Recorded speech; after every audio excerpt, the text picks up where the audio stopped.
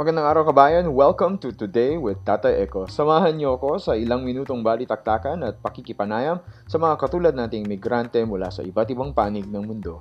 Samahan niyo akong hanapin ang mabuti sa isang mundong balot ng pag-aalinlangan at hamon ng buhay sa pamamagitan ng paglalahad ng mga karanasan ng mga kapwa natin OFWs. There is goodness in this world that needs to be unraveled, and we just need to look at the right places. Join us as we meet regular people like you and me who are trying to find their place in this world and see goodness beyond the challenges of daily life as migrant workers scattered all over the globe. Ako si Tatay Echo at ito ang Today with Tatay Echo.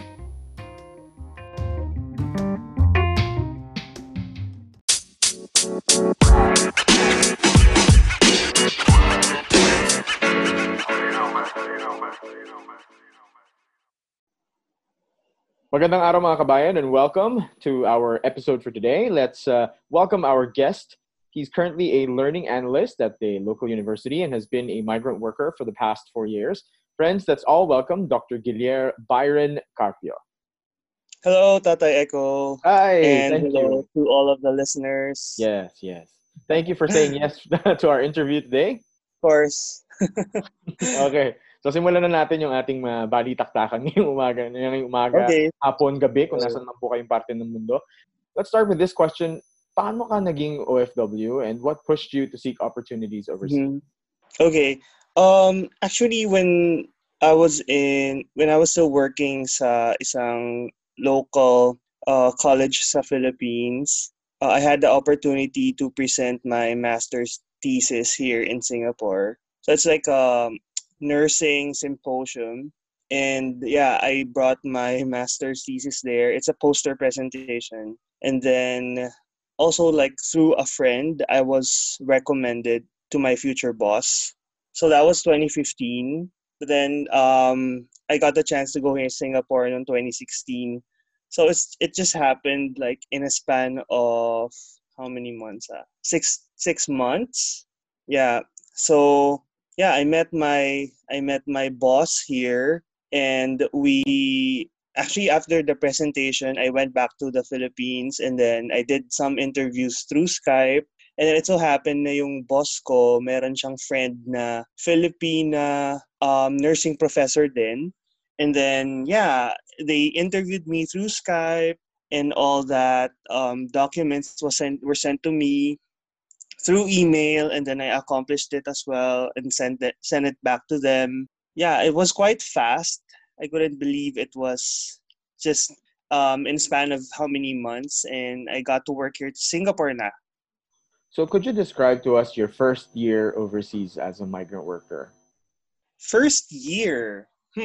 I think it's kind of unusual for me kasi yung ibang mga narinig ko na OFW stories, they say that your first few months, ma-homesick ka, mga ganon. Or yung mga iiyak and stuff like that. I'm not sure. For me, it's a different experience. It's like, because I'm an only child, and in the Philippines, I'm sort of well taken care of. So, alam mo naman yung mga ganon. Pero hindi kami super rich, you know. Parang ano lang, we get by, you know. So, it was one of my goals really to be sort of independent. So when I went here to Singapore, it was an opportunity for me to be independent. So the first few months, I was quite excited rather than sad. Yeah, because I get to do my own laundry, I get to cook na. Tapos yun, mag-iron na ako and stuff like that. So adulting talaga, adulting 101 at the age of how old was I? 25 or 26? Yeah. That was also an eye-opener for me because I learned how to juggle work and household chores at the same time. So, natuto akong manood ng TV habang nagpa-plancha. Mga ganon. How is it different now that you've been a migrant worker for about 4 years? Is it any different? Actually, after 3 months, of me staying here in Singapore, my fiance also went to Singapore. 3 months lang talaga ako naging super duper alone, which is, I think, is a healthy, healthy number of months for one person to realize that, he can really survive out in the open. And then yun, after 3 months, my fiance went here. So medyo mas naging happy na. Although, there are times na may mga mamimiss mo rin yung family mo. But then, because of the advent of technology, diba, it's just one call away. So, hindi ka rin naman masyadong malulungkot. So, going back to the question, after 4 years, for me, parang wala namang difference. Yung same level of excitement ko is still there. Maybe at times it goes down because yung work requirement ng aking job also differs from one year to the other. But then for this year, since it has started with a different flavor, I should say it's kind of different this year because Singapore is a small country, diba? You can only do so much and you're restricted to your home right now. So I guess everybody's affected then because of this COVID-19, and that's how it's different this year. Ano sa palagay mo yung pinakamalaking challenge na pinaharap mo sa buong karanasan mo so far as a migrant worker? I think yung okay, siguro sa work na lang. Because I'm also new to being a learning analyst. I did some research sa Pinas kasi yun yung requirement for your dissertation, for your master's thesis, but it's more of a personal it's a requirement, it's an academic requirement, right? But for my current work, it requires one person to really do the research from scratch, like from zero to finish. So right now, yung sa work ko, I do the research starting from the IRB, yung Institutional Review Board application, down to the actual publication of the material. So it really requires one person, or requires me to be disciplined in terms of my timelines, kasi we know na dito sa Singapore, ang challenge talaga is yung distractions. Ang dami mong, nung pwede pang lumabas, ang dami mong pwedeng puntahan, ang dami mong pwedeng i-shop. Yung focus sa work and you're wanting to get it done, I guess that is one of the biggest challenges for me as a migrant worker. And yung mga first few months ko, I think it's more of the budget and how you handle your own budget and stuff. Because I still do remit money to my family. But then now, since I'm getting married, I actually allot an amount of money to my savings for the future. So now, yun yung challenge, which on how to manage my own budget. So I usually write my month's income. I already break it down before the next month comes in, so that I would know how much yung pwede ko nang itabi, yung mga, yung mga expenses. I already have a projection, kumbaga. So that's how I managed it now. That's good. That's good. I think that's something that a lot of migrant workers should start doing. Correct. Yeah. So sa mga panahon na malungkot ka, or sa mga panahon na you feel na may kulang, saan ka humuhugot ng lakas? And what keeps you doing what you do? Well, before, actually, the start of 2020, I started to read the Bible talaga and pray the rosary, because I haven't been doing it for quite some time. Although I was raised as a Catholic, those normal Filipino elementary to high school. So now I think it's the strength really comes from God as of the moment. And for me, I always look as my family and my fiance, my love, my wife as my source of strength as well. And I also get inspiration from other migrant workers. Yung mga friends and mga friends ko from our religious group here in Singapore, kasi their stories also touches me in a way. So whenever I feel down, I always see that other people would also feel that, and it's a normal thing for us humans, right? So I always gather strength from those people or close family or relatives as well. And I always pray talaga. Kasi parang for me, God good, has been very good to me. Like I've done a lot of sins as well. But then whenever I ask for something talaga from God, He always hears my prayers, which I don't know why. Maybe He has reasons. So yun, doon ako mahugot ng lakas talaga. So, what kind of lessons have you learned along the way? Well, I've learned how to step up my game. Kasi sa Singapore, competitive ang mga tao. You're only as good as the last outcome or output you've made. So you always try to, step up, improve on your skills. I don't settle for, anything less than the last output I had. I always try to see that this could be improved. So I think that's the culture in Singapore. It's not really like before that you settle for, oh, pwede na yan, maayos rin naman yan. So for me, I've learned that you always have to do your best in every output that you do. So that's one. Another lesson is, of course, like I mentioned, is budgeting. So I learned how to budget. Kumbaga, adulting talaga to. Adulting 101.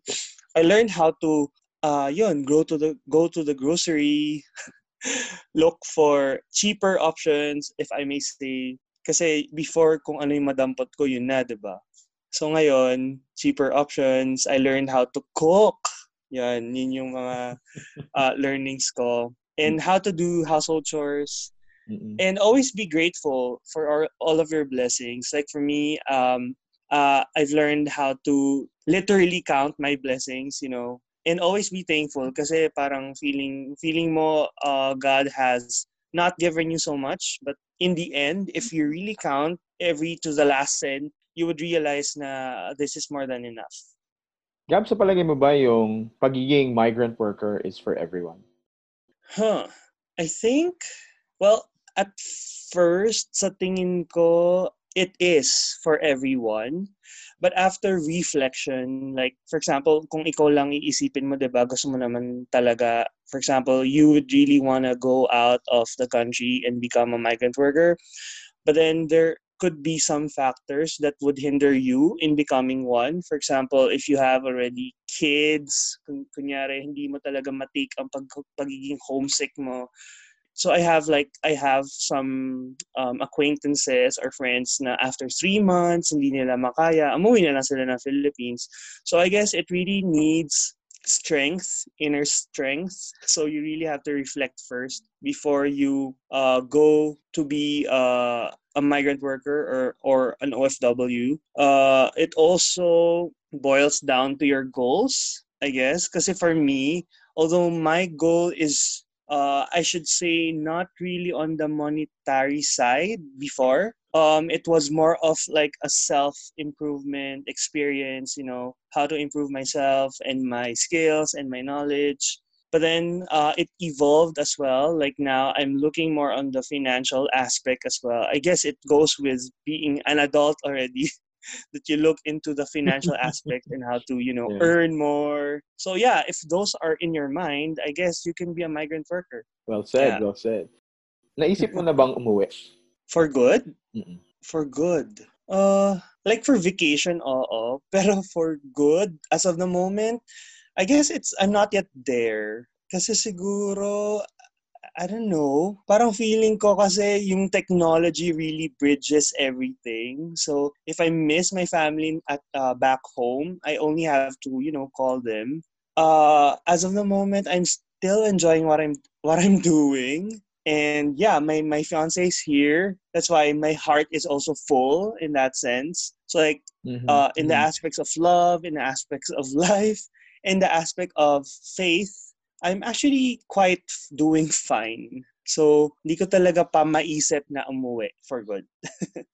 What would you advise Yeah. to people who would want to become OFWs? Advice to them. I think one great advice I've also learned is that you should have goals, your goals, right?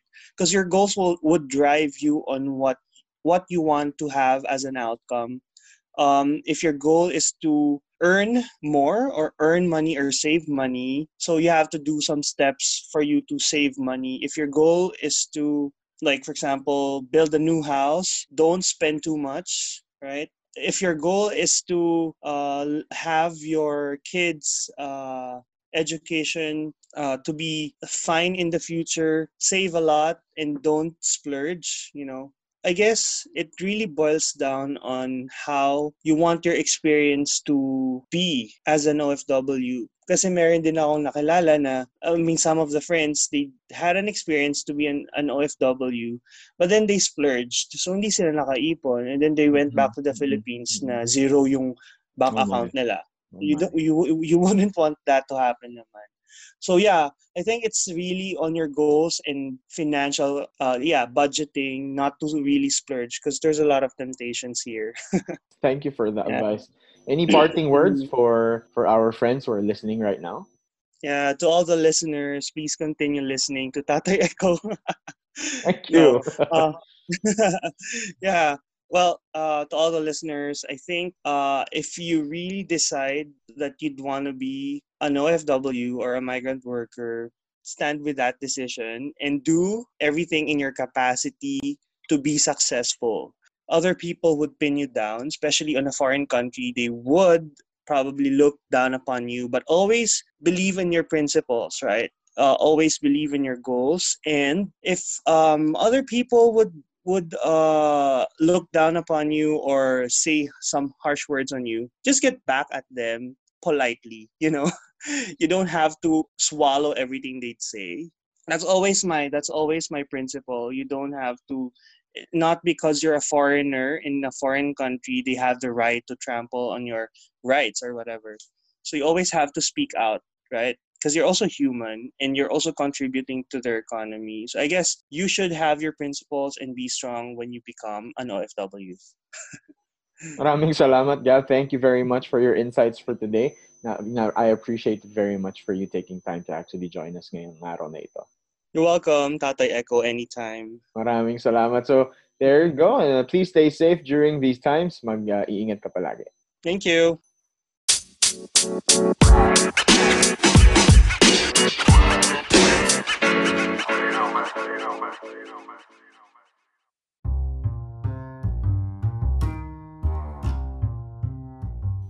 Maraming salamat sa ating guest, Dr. Byron Carpio. Please stay safe and strong during these disruptive times. Bago tayo magtapos, let me share with you a quote from former First Lady of the United States, Miss Eleanor Roosevelt. Happiness is not a goal.